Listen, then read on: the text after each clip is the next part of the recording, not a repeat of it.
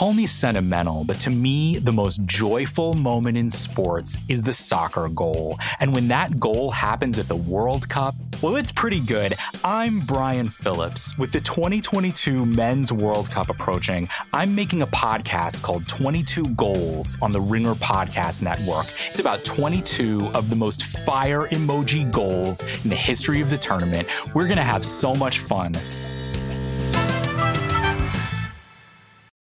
It's Off the Pike, presented by FanDuel. The road to the NBA Finals starts now, and FanDuel is the best place to get in on the action. Right now, you can check out the new and improved Quick Bets, which are back and better than ever for the NBA playoffs on FanDuel. Find what you're looking for faster and easier with more props right at your fingertips. You can check out live bets like 3-minute markets and exclusive live bets like quarter player props, player assist combos, and more. So download the app today and bet with FanDuel, official partner of the NBA. The Ringer is committed to responsible gaming. Please visit rg-help.com to learn more about the resources and helplines available, and listen to the end of this episode for additional details. Must be 21 plus, 18 plus in DC, and present in select states. Gambling problem? Call 1-800-GAMBLER or visit rg-help.com. There's no better feeling than a personal win, and the State Farm Personal Price Plan can help you do just that. Talk to a State Farm agent today to learn how you can bundle and save with the Personal Price Plan. Like a good neighbor, State Farm is there. Prices are based on rating plans that vary by state. Coverage options are selected by the customer. Availability, amount of discounts and savings, and eligibility vary by state.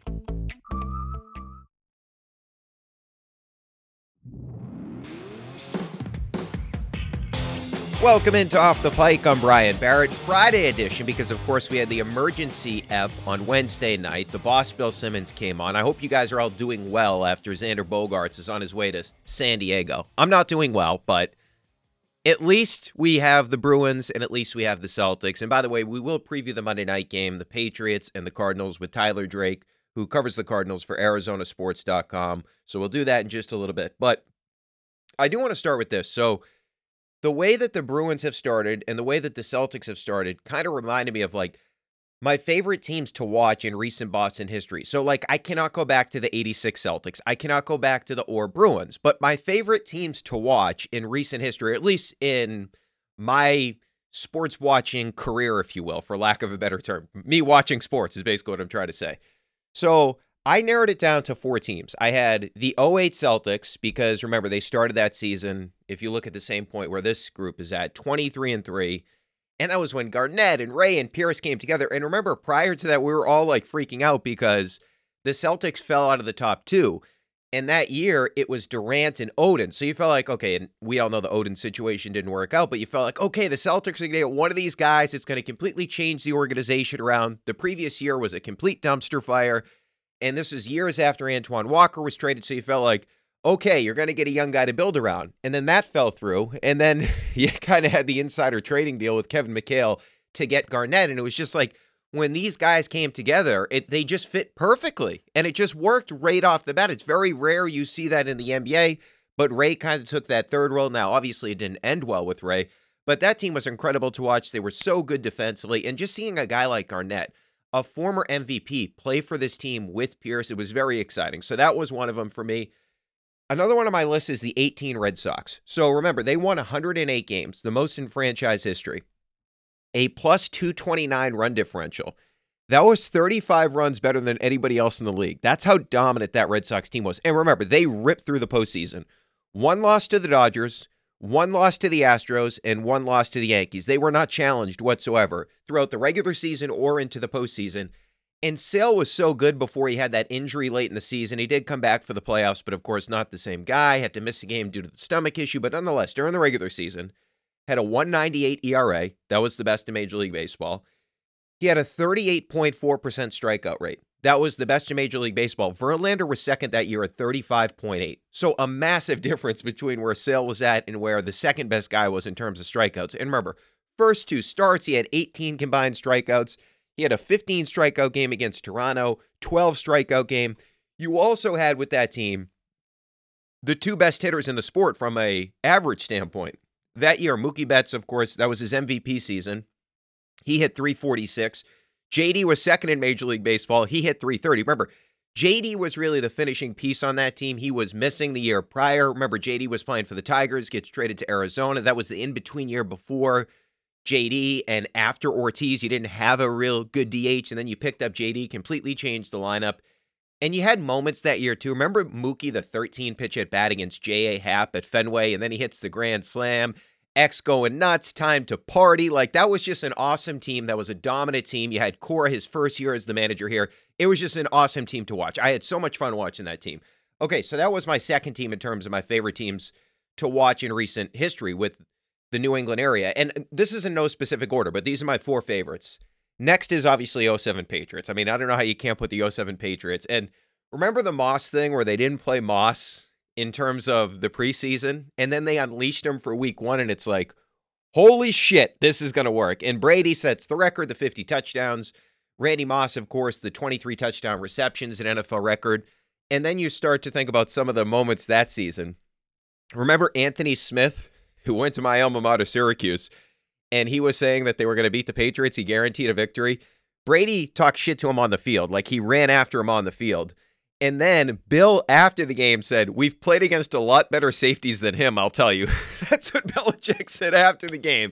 So it was awesome. For most of the season, they weren't challenged. At the end, they were by the Steelers, by the Ravens, and of course, we know how that season ended. But just in the moment, that 07 team, that was magical. Brady and Moss together, and the Welker portion of this equation as well. And you had a bunch of veterans, the Junior Seaus of the world, to go along with the Brewskis. I mean, it was just a really fun team. Nobody can deny it. Went undefeated, right? My other team in terms of my top four favorite teams to watch were the 16 Patriots, because the 16 Patriots, we as a fan base really gathered around that team because of what, Tom? Brady was suspended. That series suspended for the first four games. Remember, Deflategate's all the way back in 14, but they're going through all these appeals. Brady has to sit out the first four games of the season. When Brady comes back, he goes scorched earth on the NFL. The Patriots with Brady that year were 11-1. I still contend he should have won the MVP. 28 touchdowns, 2 interceptions. The only game they lost was a close Sunday night game against the Seattle Seahawks at Gillette Stadium. And of course, we all know how that season ended. The great comeback, the 28-3 comeback against the Atlanta Falcons. But I still contend, even though Brady was setting records in 07, he's had unbelievable seasons, I still believe that was his best season. So those are my four favorite teams in recent history to watch as a Boston sports fan. And I feel like both these winter teams right now are there. The Celtics are 21-5. The Bruins are 21-3-1. And with the Bogart stuff going on and the Patriots struggles, you have the two best teams, right, in their respective sports right now. And it's domination for both of them. The Bruins' goal differential is 47. No one else is over 40. The Celtics have a 9.2 net rating, which means points per 100 possession. So they're outscoring their opponents by 9.2 points per 100 possessions. The Pelicans are second in the NBA. They're under 7 in that category. They're 6.9. So that's how much better the Celtics have been than anybody else. So these teams aren't just good. They're historically dominant right now, and they've both become must-see TV. You don't want to miss them, right? And this has happened in different ways. The Bees are the surprise, right? You made the coaching change, but Krejci comes out of retirement. You're like, well, you know, he's 36. Nice to get the band back together, maybe for one last ride, but how good is this team really going to be?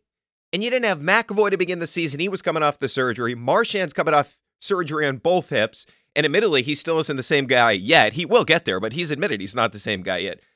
And you're still running laps around the league. You have outscored the defending champs, the Stanley Cup champs, 9-1 in the past two games when you played them last Friday night and, of course, last Wednesday night. You beat the Lightning twice in the past few weeks. That's a team that has made it to 3 consecutive Stanley Cups. So with the Bees, it's the style, right? It's 3.96 goals per game, second in the NHL. The defenseman getting involved in the rush, Pasta having an MVP caliber season, should be up for the Hart Trophy, and now you don't want to miss anything because everything is clicking, and there is still the reality in the back of your head, like, hey, maybe this is it for Krejci. Maybe this is Bergeron's last great season, although I don't want to doubt him. It's kind of like a Brady situation with Bergeron. But in my lifetime, I would put this Bruins group up with these 4 teams that I mentioned, the 07 Pats, the 08 Cs, the 16 Pats, and the 18 Sox in terms of the interest level. And in my lifetime, this is the most exciting Bruins team. I mean, this is unbelievable what they've been able to do. They are 4 lines deep, and they have a Hart Trophy winner Taylor Hall on their third line. Taylor Hall is on the third line of the Boston Bruins. That's how good this team is right now. Okay. And also, you don't want to miss like the Krejci coming back. Like, it's been awesome. But anyway, so this team is in that category right now with those other 4 teams. And of course, the Celtics are as well. And we knew they would be good. But the drama with Ime, the Robert Williams injury, you were a little bit concerned coming into the season. But now, they're just like mean. They are punking teams. They were up against the Phoenix Suns on Wednesday night, 100-61. 100-61. There were 2.5 quarters of garbage time in that game. So they are destroying teams, record-breaking offense right now, 119.9 offensive rating, and they just refuse to take a night off. And it's overwhelming in terms of the physical force they play with. Like, even when the Warriors were dominant with their run, they were great on defense, I get all that.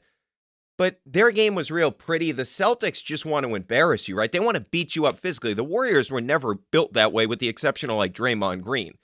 They go into Phoenix, they just shit all over that team. And you don't want to miss a second right now of these guys playing. So the fact that we have both this going on at the same time is pretty unbelievable to put those in the categories of like my favorite Boston teams to ever watch. And that brings me to Saturday night, right? So I can't remember being this hyped up for a regular season NBA game. Like, I'm sure most of you, like I do, you watch every single Celtics game, right? Like, you don't want to miss a game. You watch every single game. But this is different, right? There's a frustration from the finals, and I just want to beat the crap out of the Warriors. Like, I feel like right now, like, I'm getting fired up to watch the Celtics and the Warriors play on primetime on Saturday night. And as we know, no Wiggins in that game. But I want the Celtics to go in there, and I want them to humiliate the Warriors and show them we're not missing what we were missing a season ago. I want them to just run them out of their own building. So I have a bunch of things here that I want to see in this game. And I know I'm getting real game specific for a regular season NBA game, but this is where I'm at. I'm fired up for the matchup. The first one is I want Tatum to go off. And yes, no Wiggins. I understand all that. But look, as great as Tatum has been, he had a bad finals. He was tremendous all season long. He's been tremendous all season long. He had a bad finals. We can all agree on that. Game 6, he was a no-show. 13 points, 5 turnovers. He was 6 of 18 from the field. It just didn't feel like he was in it. And we would find out he had a bunch of injuries and all that, but I'm not making excuses for him. He didn't show up for Game 6 of the NBA Finals. In that series, he had a 12-point game as well, even though the Celtics won that game. He had a bunch of assists. But you look at the numbers, he shot 36.7% from the field in that finals. And remember, he was god-awful from 2-point territory. Twos in the finals, he was 24 of 76, which is 31.6%. If you look at the regular season, Cole Anthony was last in the NBA last season in terms of 2-point field goal percentage. He was at 43.2%. Tatum was at 31.6% in the finals. This season, Tatum is shooting a career best, 57.2% from 2-point territory. He was getting to the rim. He's getting into the lane. He is finishing. No trouble whatsoever when it comes to that, compared to the guy we saw in the finals. He's getting to the line 8.2. He's getting to the line 8.2 times per game. That's 9th in the league. That game 6, where Tatum didn't show up, you know how many free throws he took in that game? Goose egg, 0. So we've seen Tatum take his anger out on the league this year. That loss is clearly feeding him. Go nuts on Saturday. That's what I want to see from Tatum. Go nuts. Take it out on the team that did it to you, right? That humiliated you in the NBA Finals. I really wish Wiggins was there so he could give it to Wiggins, but that's the first thing that I want to see in this game. Tatum, send the message to the Warriors. That shit ain't happening again. All right, number 2. Get into Steph Curry. Frustrate Steph Curry in this game because he had 34, he had 43, he had another 34, he had 29. I mean, he went off. He shot 48.3% from the field, 43.7% from 3-point territory. You have the reigning defensive player of the year in Marcus Smart. You have Derek White, the best screen navigator in the NBA, and don't argue with me on that, he is. The guy gets around screens better than anybody else in the league. And you now have Malcolm Brogdon, not to mention Jaylen Brown is covering smaller guards at times this year because the Celtics are so big as a team. So you have a bunch of guys that can take on Steph Curry.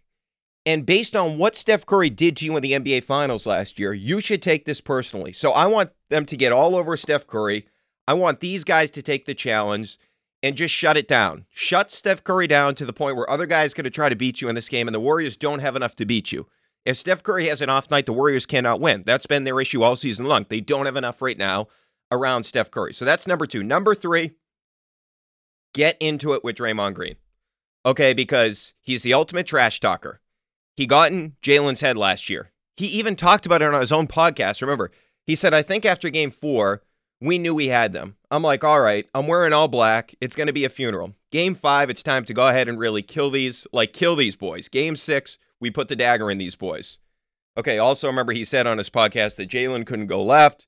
He got in Jalen's head. Jalen's talking about after one of the games where Draymond ripped his shorts down. He was aggravated about that. There's no way around it. Draymond Green, he's probably, you give him the second most credit in that series last year for why the Warriors won outside of Steph Curry is because Draymond got in Jaylen Brown's head. He got in Jason Tatum's head. So what I want to see in this game is I want the Celtics to blow them out, and then I want to see Jaylen and I want to see Tatum start talking to Draymond. Let him know that that isn't happening anymore. You cannot punk us. In fact, we're going to punk you. That's what I want to see. I want to see the Celtics up 20 late in this game and Jaylen talking shit to Draymond. That's what I want to see on Saturday night. Last but not least, I want to see Jordan Poole play defense, okay? Because this guy last year was dancing around. He had a couple of big games. We know he's a defensive liability. Make him work on defense. The guy is an awful defensive player, so expose him. The Celtics have enough guys where they can mismatch hunt. Anytime this guy's on the court, just go after him. Just completely embarrass this guy. I guess I'll add one more thing to this. Make Steve Kerr red, because when he gets mad, he gets really red, he gets really aggravated. I want to see Steve Kerr mad in this game. All right, one more thing I want to get to before we talk to Tyler Drake to preview the Pats-Cardinals coming up on Monday night. So, going back to the conversation we had with Charlie Weiss, where, remember, we've been talking all season long about the issues this team has had in terms of the play calling and all that. But Charlie made a really good point on the pod earlier this week where he said, it's more about the personnel. It's about the receivers. So I was looking through this in terms of max struggles. Look at the quarterbacks in the NFL in terms of where they rank in passer rating. Tua's number 1. He has Tyreek Hill and Jalen Waddle. You would take both those guys over the Patriots' number 1 weapon, who's who? Jacoby Myers. Geno Smith is number 2 in the NFL in passer rating. And I'm not trying to take anything away from these guys, but Geno has Metcalf and Lockett. Both those guys you take over the Patriots' number 1 wide receiver. Jalen Hurts. He has A.J. Brown, and he has Devontae Smith. Both those guys you would take over the Patriots' number 1 receiver. Heck, you would maybe take Goddard. I know he's dealing with an injury. You would take Goddard over him. Mahomes, he's got Kelsey, who you would definitely take over anybody in the Patriots. And Juju Smith-Schuster, you could argue you'd rather have him than Jacoby Myers in terms of your number 1 option. I'm not saying that he'd be a great number 1 option, but he may be better than Jacoby Myers. Number 5 in passer rating is Joe Burrow. Now, Jamar Chase has been dealing with injuries, but obviously you take Chase over anybody on the Patriots. You would take T. Higgins over anybody on the Patriots. You could convince me that you would take Boyd over anybody on the Patriots. And I like Boyd. He's been on my fantasy team this year. So with the Bengals, you may take 3 guys. And then you look at Jimmy Garoppolo. He's 6th in passer rating. I know he's dealing with the injury now. Debo, you take over him. Kittle, you take over Myers. And I would take Ayuk over Myers. So that's the problem, right? If you look at the top 6 quarterbacks in rating in the NFL, I could argue all those guys have at least 2 weapons that are better than what Mac Jones is working with. So I get it. We get caught up with Patricia and the play calling. And this isn't me defending the play calling. I mean, I've had conversations with my buddy Kyrie Thompson, with my buddy Andrew Callahan on this show. The play calling has been atrocious. The scheme has been atrocious. Like, I'm not defending the scheme whatsoever. But we do also have to acknowledge, like, this narrative about the weapons sort of went away throughout the season because all we're doing is shitting on Matt Patricia. And we're forgetting about what Mac isn't working with. So the fact that, and I'm not saying that Patricia deserves the benefit of the doubt, but Patricia doesn't have these guys. He doesn't have these type of players to scheme up for his quarterback, which it just makes it so much more difficult for not only Mac Jones, but it makes it more difficult for Matt Patricia as well. And like I said, I don't have sympathy for Matt Patricia. But man, think about all those guys that are top 6 in the NFL in passer rating. Geno Smith, Tua, those guys are not incredibly talented players. Jimmy Garoppolo, not incredibly talented in terms of his actual ability on the field. You wouldn't say any of those guys are way more talented than Mac. The difference is those guys all have players to work with. All right, a lot more to get into. Coming up next, we're going to chat with Tyler Drake, who covers the Cardinals for ArizonaSports.com. We'll get a Monday night preview with him next. When you need mealtime inspiration, it's worth shopping Kroger, where you'll find over 30,000 mouth-watering choices that excite your inner foodie. And no matter what tasty choice you make, you'll enjoy our everyday low prices, plus extra ways to save, like digital coupons worth over $600 each week. You can also save up to $1 off per gallon at the pump with fuel points. More savings and more inspiring flavors make shopping Kroger worth it every time. Kroger, fresh for everyone. Fuel restrictions apply.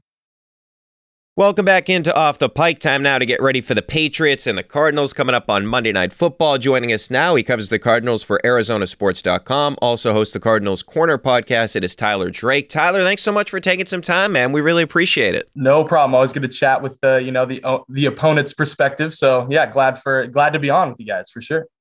Well, you got all our teams there this week. You got the Celtics playing the Suns on Wednesday, which was very much in the Celtics' favor. You got the Bruins and Coyotes coming up on Friday night, and then the Monday night game. So I don't know what's going on. I've never seen this before where they're like all in the same area at the same time. It's kind of crazy. Yeah. You should have came out for the week, man. I know. Now that I think about it, like this is the perfect time for me to go out to Arizona when it's like cold here. I should have looked ahead. I mean, you're exactly right about that. Yeah, 100%, man. Yeah, my brother's actually going out to a bachelor party, so he's going to be at the game on Friday, the Coyotes game, and then he's going to be at the game on Monday night. So I'm very jealous of him that he's going to be in Arizona. Lucky. I'm going to be stuck in the cold. So, hey, we've had a lot of drama here with the play caller, Matt Patricia, and this has been a story going back to the offseason, but we heard about the weird contract stuff with Kyler Murray in the offseason. We saw that Thursday night game where Kyler was telling Cliff to calm down, and then he said that schematically they were fucked after another game. So what's that relationship like right now between Kyler and the head coach, Cliff Kingsbury?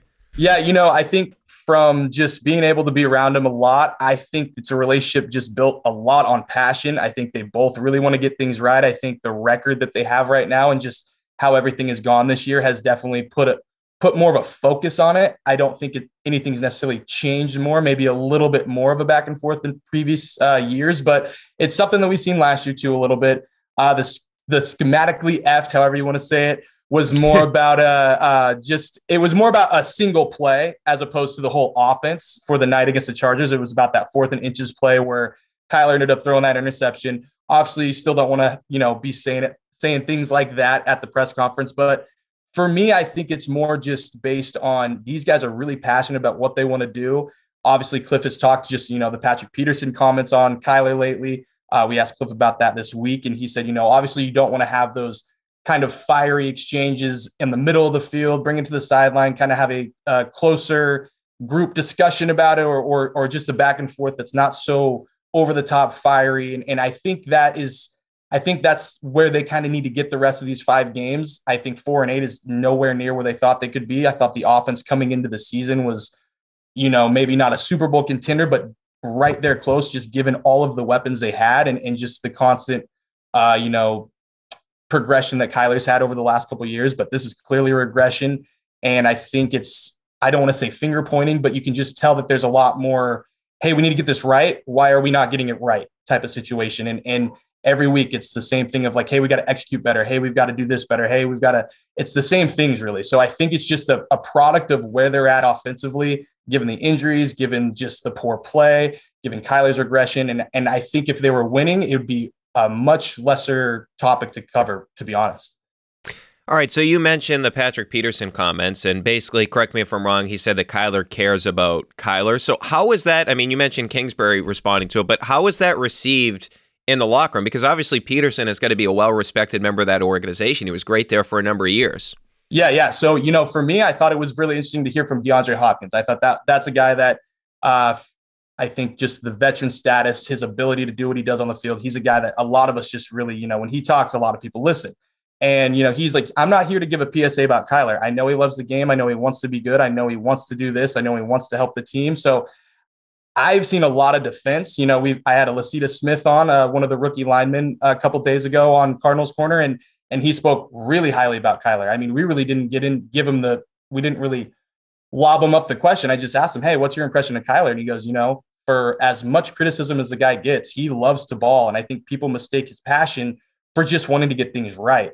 And a lot of people go off those little clips, those national clips of I mean, we saw the Thursday night game, like you said, like even him and Hopkins getting into it. And if you ask Hopkins, he loves it because he knows his quarterback's really, really just dedicated to trying to get things right.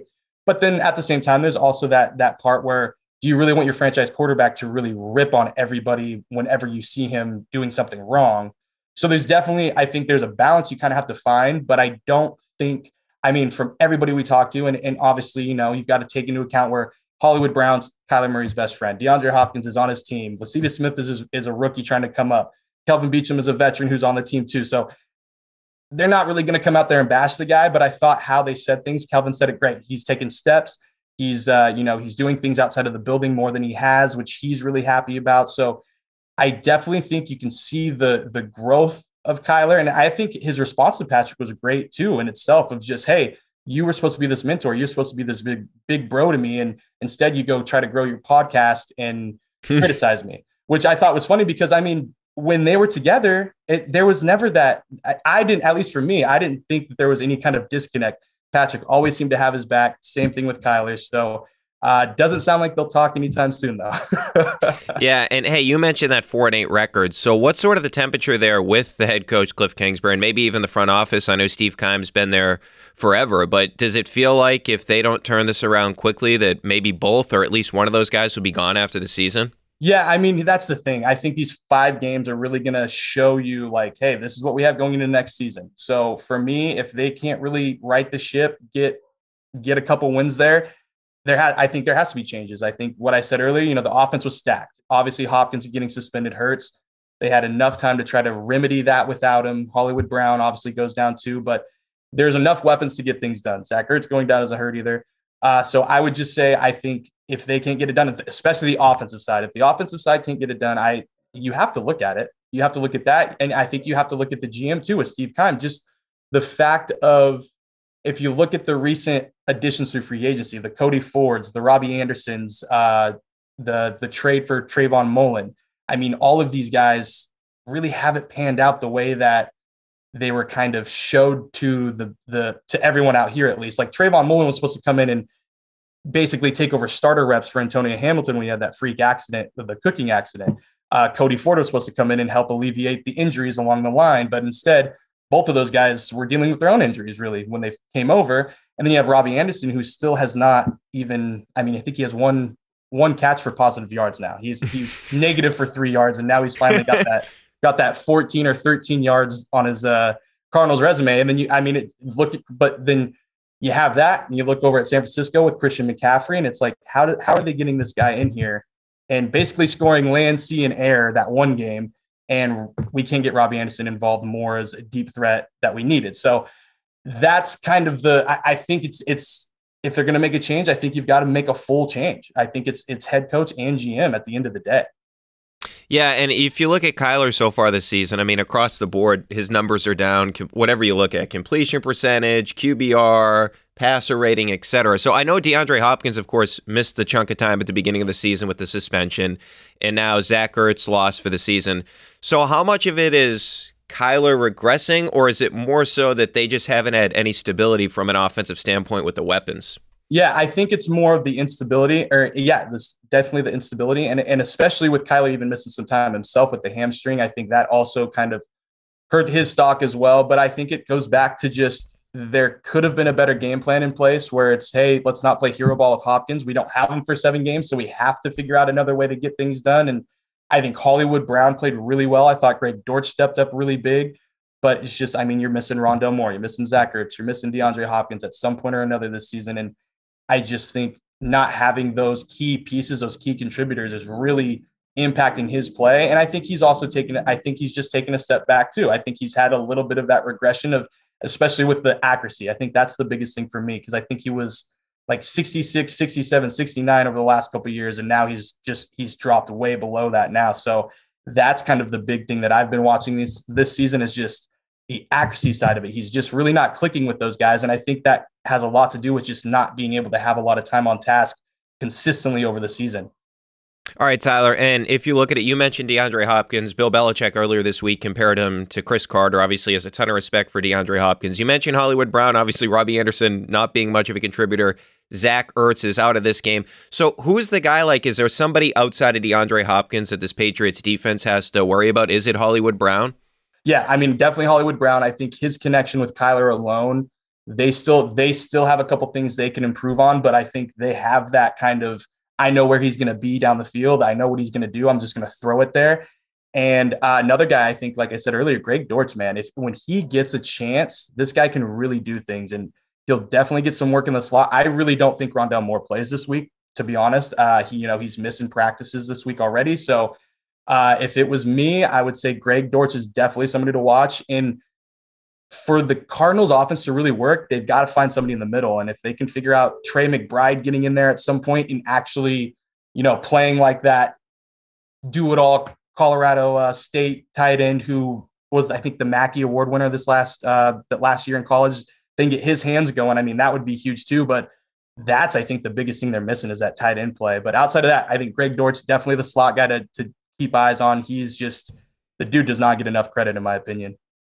All right, and this Patriots defense has really struggled against running quarterbacks over the past couple of years. Even this year, Lamar ran all over them. Yeah. We saw Justin Fields do the same thing. So when you look at Kyler, his yards per rush, it's right under 7. It's like 6.8. I know as a team they haven't run the ball well, but do you think in this game on Monday night, knowing that about the Patriots defense, that they'll dig into the design runs more for Kyler? I would hope the answer would be yes. But just the Kyler Murray running conundrum is just one of those things that us here in Arizona, we're always talking about, because as good as he is when he runs, it just seems like he does not want to do it. It's just that he doesn't want that to be part of his game, but that's what makes him so dynamic, is when he can really turn on the afterburners with his feet. So I would expect more design runs with him, but at the end of the day, I also wouldn't doubt that he's going to try to sit back there and try to make things happen with his arm before he does anything with his feet, because especially this year, that's just has been what it seemed outside of that Raiders game, really. Yeah, Tyler, I was looking too just at his numbers in terms of the Patriots. They're really good at getting after the quarterback. They're second in pressure rate. And Kyler, by the numbers, hasn't faced a ton of pressure, just 27% of his dropbacks, which is the 6th lowest rate, but 5 picks when he's pressured, the 3rd most, 40.5 completion percentage. Only Mack and Zach Wilson are worse. The rating's at 33.6%. So does he just get a little bit panicky when he sees pressure? Is it he tries to create too much? He doesn't get rid of the ball? What's sort of been his issue when he is pressured? Yeah, I feel like for me, it's he's not getting rid of the ball. And then when he is getting rid of the ball, he's trying to make up for that lost time of trying to scramble, trying to get out of the pocket, trying to get out of that pressure. And I think another part is just that offensive line has been it's been a different configuration almost every week, it feels like now. And that has not helped. So as soon as that added pressure gets on him, I think he kind of that pocket just collapses on him. And then, you have to take into account his height. I mean, it's hard when you've got all these giant guys bearing down on you, and you've got to kind of throw back off your foot to even get it above them. So there's a lot of things that I think are going into it. But yeah, I would say the offensive line, just him trying to make things happen, like you said, and yeah, just not getting the ball out. I think that's been a thing the last couple of years where it's like, hey, he could have just thrown that away and avoided this. Instead, he takes a 10-yard sack and they're out of field goal. And we got an interesting matchup on the other side of the field. We basically have a horrible offense against a really bad defense. And I was looking at it like J.J. Watt is now 33. He leads the team with 6.5 sacks. Is he still somebody that attracts double teams, like at this point, based on the rest of the guys around him? I mean, him and Zach Allen. I think Zach Allen doesn't get enough credit either. Like a Greg Dortch, like I was talking about earlier, this guy is definitely going to get paid this offseason, if not before that, because he has really stepped up his game. And a lot of that is from JJ Watt. And yeah, I think they both are requiring double teams right now. I mean, Vance Joseph told us like a month and a half ago that Zach Allen was going to start getting double teams here soon enough. And I mean, he deserves them. They're both rolling. And that's been their pass rush at the end of the day. I mean, the outside linebackers have been okay. I mean, Myjai Sanders, the rookie, and Cam Thomas have a couple sacks, but Marcus Golden, who was supposed to be that, sack getter this year, has not stepped up. That could be part of the Chandler Jones departure too, and just not getting pressure on the opposite side of him. But really, if you look at it, the pass rush starts with J.J. Watt and Zach Allen. So yeah, if the Patriots want to have any kind of success, it's going to start with those two guys. Yeah, and they blitz a ton, too. Like, their blitz numbers are through the roof. Third highest rate in the NFL, but they're not getting a lot of sacks out of it. No. But if you look at this Patriots offense, they have not done a good job protecting Mac Jones. And I know the Cardinals all season long, they've been ripped apart in the passing game. But does this feel like a better matchup for them, considering this Patriots offense? Really, I mean, you look through the past 2 months, they've had one good game against Minnesota. Does this feel like a game where they could kind of get right? Yeah, yes and no. The one thing that's worrying me is a little bit is the Byron Murphy situation. I mean, he's still got back issues. He missed practice today after he was out there yesterday. So there's a couple things to watch on that side. And then also, I mean, Stevenson's a problem. Like he is a problem for sure. I can't believe just from the outside, him and Damian Harris, I thought it was Damian Harris's job. And then he just has taken over and ran with it literally. Like he is a problem. So, I mean, that's, I think, the main part of the Cardinals game plan is stopping that guy right there and making Mac commit mistakes. But if they don't have the proper corners out there, they might open up some windows for Mac to show off a little bit. We'd love to see that because we haven't seen a lot of that this season. But you were mentioning just Ramondre Stevenson, and he has been a beast for this team. He's been absolutely tremendous. But all week, Bill was talking about DeAndre Hopkins. The guys are talking about trying to contain Kyler Murray. So outside of Ramondre Stevenson, are the Cardinals talking about anybody on this Patriots team in terms of the weapons? Like, are they worried about any of these receivers or the tight ends? Because they really haven't had consistency there outside of like Jacoby Myers. Yeah, I mean, and that would be a guy that Vance mentioned him, and I believe Parker. I'd say Parker too as well. Like not a ton. It seems like all of that, all of the focus was on stopping Patriots run game and stopping Stevenson. I mean, Stevenson can do it in the passing game too. So that guy is just. I think that's been the thing this year. I mean, with Christian McCaffrey when he was on Carolina, they stopped the run game with him, but they gave up I think 90 yards or 80 something yards and 9 catches to him. So they might be able to stop the run, but they might not still stop the running back because he still can do things in the passing game. So I think he's going to be public enemy number one. And then from there, I think Jacoby Myers gets involved. And then at the end of the day, it's just getting Mac Jones on the ground. All right, Tyler, before we let you go, so FanDuel has this at 1.5. The Patriots are favored on the road, which that line kind of stunk to us looking at it. Now, I kind of feel like the Patriots, I'm going to pick the Patriots to win this game in a second here, and I'll give my reasons. But where are you on this one? Do you think that the Cardinals get right in this game, or do you think that this is the Patriots coming into Arizona and picking up a win? Oh, yeah. So I think I've got to give the credit. I mean, obviously the players win the game, but I think it's really going to come down to Bill versus Cliff. I think that's going to be the name of the game. Cliff is, I mean, that's his mentor. That's his guy. He's, we were talking a couple days ago with him and about just how, how much does this mean more than the other ones? He's like, well, and you could kind of tell he was like, well, at this point in the season, every win means something, but yeah, of course this one means a little bit more, but I'm not going to say it like that. So I think it's really going to come down to coaching. And I mean, at this point in the season, you've got to give it to Bill. The inconsistencies on Arizona's side is offensively is too great. And the defense can play lights out, but if it's on the field constantly, Bill Belichick is going to be able to exploit that. And that's where I think the issues are going to be is Kingsbury's offense not staying on the field long enough to give the defense enough, time to rejuvenate and get out there and actually make plays instead of just being the bend, don't break type of mentality. Yeah, it makes sense, Tyler. This is the one thing I will tell you, though. This is the good news for Cardinals fans is, so Bill owns his old assistants, but not his old players. Vrabel constantly beats them, and Kevin O'Connell just beat him a couple of weeks ago. So if you're looking for some positivity from a Cardinals perspective, Bill's former players beat him. We'll see if Kingsbury can do it on Monday night. All right, that is Tyler Drake, covers the Cardinals for ArizonaSports.com, also hosts the Cardinals Corner podcast. Tyler, great stuff, man. Really appreciate the time and enjoy the game Monday night. Hopefully, at least it's a good one. Yeah, no problem. Thanks for having me on. And anytime you want me back, just give me a ring. All right, appreciate it, Tyler. Welcome back into Off the Pike. It's time now for our greatest Boston bet of the week, thanks to our friends at FanDuel. And yes, I am going to Monday Night Football. The Patriots and the Cardinals, we were just talking about it. The Patriots, 1.5-point favorites on the road. And you would think, Brian, you learned, right? Fields ripped up the Patriots running the football. Lamar ripped up the Patriots running the football. Josh Allen would have if they actually needed him to run, but they were in control of that game. They didn't need Josh Allen to run. The Patriots have really struggled with running quarterbacks, but I'm looking on the other side of things. The Pats offense, we've been complaining about it all year, but on Monday night, if it's not going to happen then, when is it going to happen?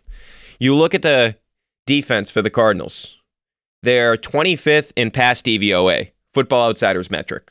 They are 24th in passing yards per game, 30th in passer rating against, 101. Horrible. Completion percentage against, 31st, 69.2%. They don't get to the quarterback, just 1.9 sacks per game, 23rd in the NFL. They are 32nd, dead last in success rate against the pass.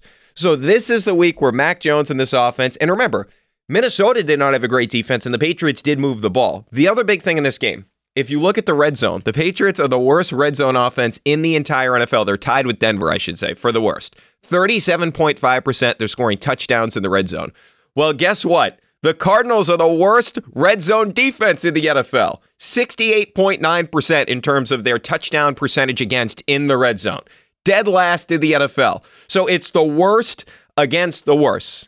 Mac is going to have a good game on Monday night. The team is rallying around him. Heck, guys are speaking publicly about how bad the scheme is.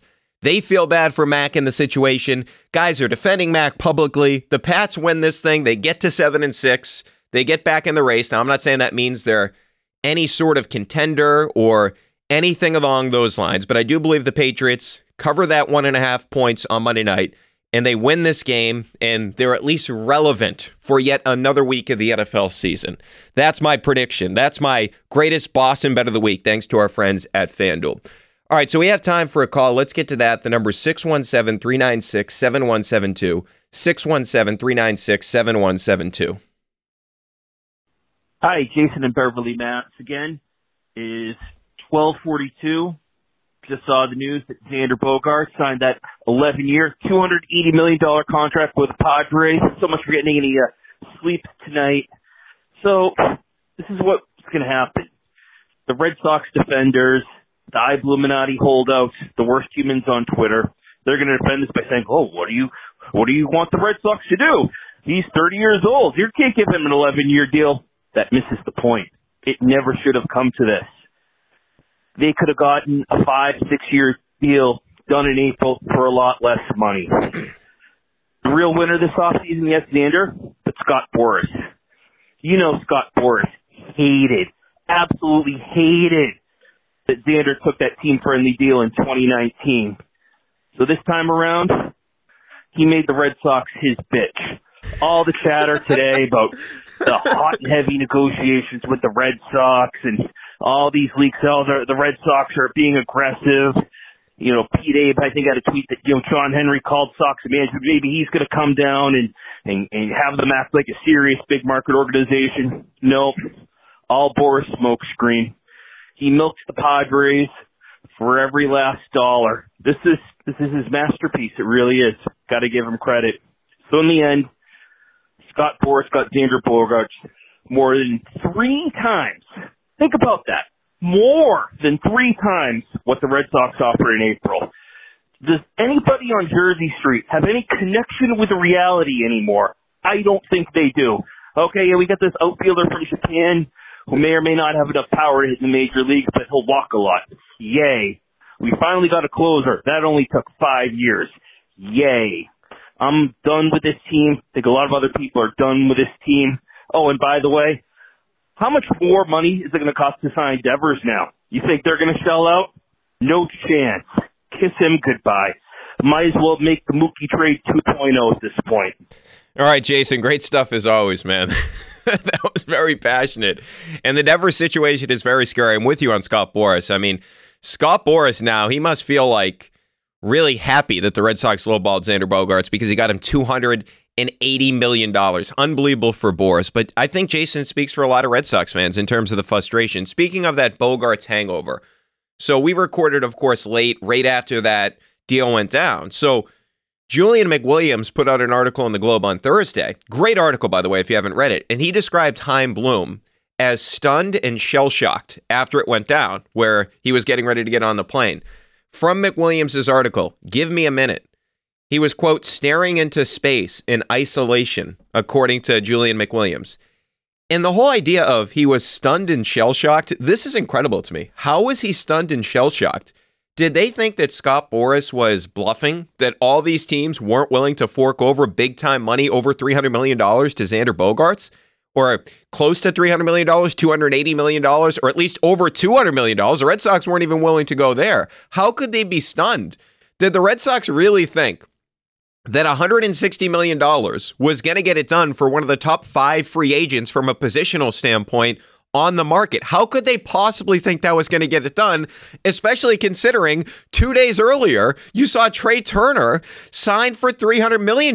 Did they just think Xander was going to take more time to make his decision? Well, I don't understand this. You kept lowballing the guy. Eventually, he's going to leave. They probably gave you an opportunity to speak with him again on Thursday, or on Wednesday rather, and you guys lowballed him again. After all this went down, you lowballed him again with your $160 million offer. Unbelievable to me. I don't know how this guy is stunned and shocked. And that scares me. Like, we know he's a smart guy, Ivy grad and all that, but how did you think that deal was going to get it done? I mean, it just doesn't make any sense whatsoever. How could he be shocked? How could he be stunned?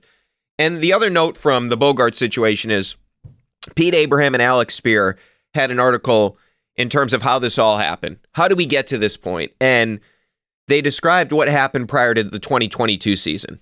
This is from the article. Bogarts, a source suggested, would have been open to a new deal that was in the range of what Story received. The 5-year, $151 million deal that Astros star Jose Altuve landed in his extension several years earlier likewise represented a framework that Bogarts would have welcomed. This is it right here. This is the story. And we told you this the other night. This is what happened. Why did they think that Bogarts would sign for 4 years and $90 million? And why did they think that Story was worth 6 years and $140 million and Bogarts was only worth 4 years and $90 million? This, from my perspective, is a fireable offense. How can ownership trust a guy that fucked this up that bad, where you could have signed him through what, his 35, 36-year-old season at a very reasonable number, what Story's making, what Altuve's making. So a very reasonable contract, and Story is signed through his 35, but you wouldn't sign Xander through 35, 36 when Xander was the superior player, and Xander's not the guy with the injury history, Story is. So this, to me, is where it was lost. Like, you can defend it, not signing the guy to $280 million for 11 years. You can defend that, but you can't defend the initial action or inaction of not signing him last offseason. He would have signed the deal. He's telling you that he would have signed, or the sources are saying he would have signed for $151 million. Just give him something similar to Story. He would have signed it, and we don't have these conversations anymore. And you don't have to worry about Bogarts this offseason, which was the biggest story until yesterday, when it's now over, or I should say on Wednesday, late Wednesday into Thursday, when it's all over. You could have had this done. I mean, it's really, you can't defend it if you're Chaim Bloom. And I don't know how ownership can trust the guy. Maybe they're just completely asleep at the wheel, which, I mean, you can't argue to that point. Maybe they are asleep at the wheel. But the point being is you could have got it done. You didn't. How is this guy still running this organization? I mean, it's a very scary thought going forward. All right, I did want to get to a metric man breakdown of what the Sox have done so far. I mean, the Bogarts thing, that's the biggest story. We're all pissed about that. But let's get to a couple of other things. So the Sox bullpen, major issue last year. 4.59 ERA, 26 in baseball, 9.9% walk rate, 25th in baseball, 101 meltdowns, tied for the third most in baseball. So all those numbers bad. So I give them credit. They go out there, they get Kenley Jansen. I've been saying for a couple of years, you need a closer. They have one. 2 years, $32 million. Great. Strikeout rate is really good, 32.7%, 20th of 152 relievers. Opponent's batting average was 20th at 191. 105 whip, which is really good. 41 saves, second most in baseball, which that's the big one to me because you actually have a closer. And we all know he has his famous cutter, which is nasty. Opponents were just 24 of 141 against that pitch last year. That's 171. And just to get real nerdy on this, 8.4 inches of horizontal break. That's third in all Major League Baseball. I mean, that thing is nastiness. It moves like crazy. And the only concern with him is really the walks, right? Because if you look at it last year, 8.5% walk rate, which was 85th of 152 relievers, so he will get wild at times.